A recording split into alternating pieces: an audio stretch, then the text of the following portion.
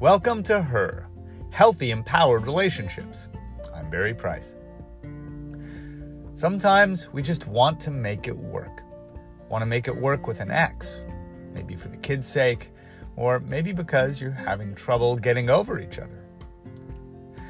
The thing we're going to talk about today will help you whether you're trying to make it work with an ex, whether you're trying to fix a failing or struggling relationship, or maybe just give you the closure you need to be able to let go and move on.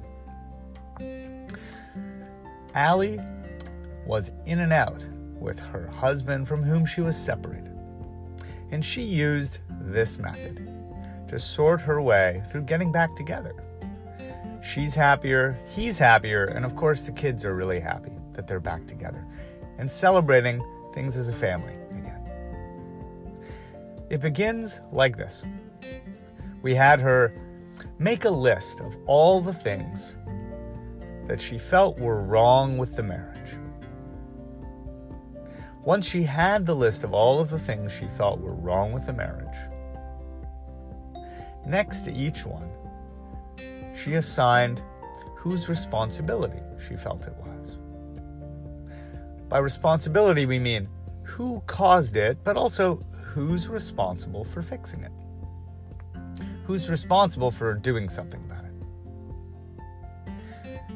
Once she had gone through and listed that, we then went to the third step, which were things that she could do about each one. Now, people have a problem at each stage of this, depending on where your problem's showing up. For some people, they're not really clear on what's going wrong, that first column. Like, what's going wrong in the relationship or what went wrong? For other people, they're clear on what went wrong, but they think it's all the other person's fault. It's a very disempowering thing, actually, because if every single thing is the other person's fault and it's all up to them to be responsible for it, it means that they have full control over your happiness and your relationships. It means that not a single thing you can do has any effect. That's not an empowered stance. We need to strive to find the ways that we contribute, things that we could do.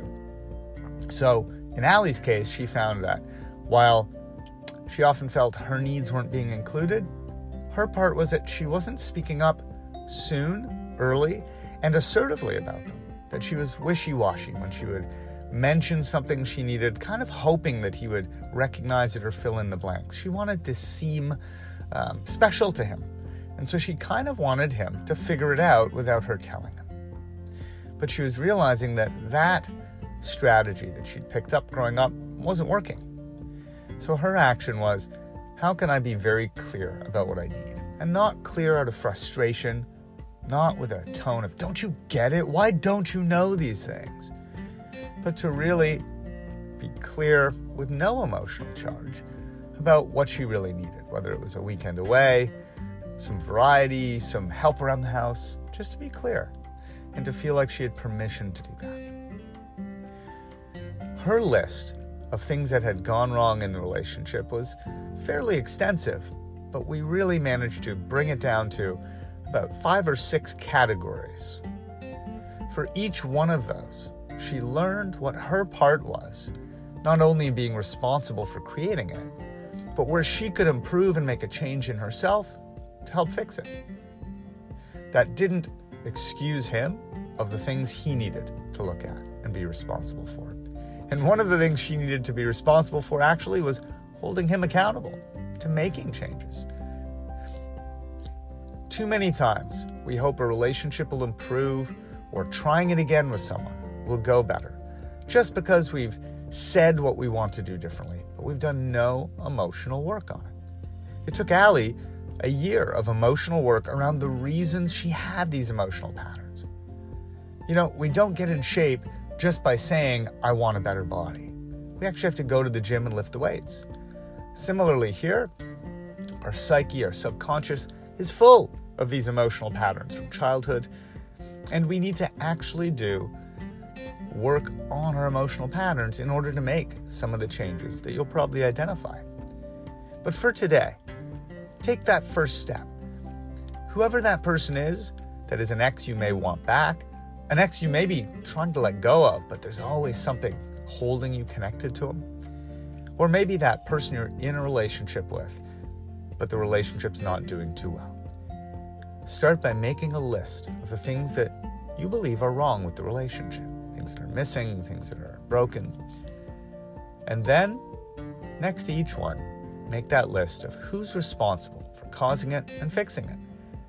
Then find your part. What can you do to improve the situation? Find an action for each of them. That's enough for today as you identify a roadmap to being a healthier, more empowered you, to give any relationship its best chance for you to make it work or move on. At worst, you're going to be a much better, healthier, happier version of yourself, and that will allow you a greater chance of a happy, healthy relationship. Much love.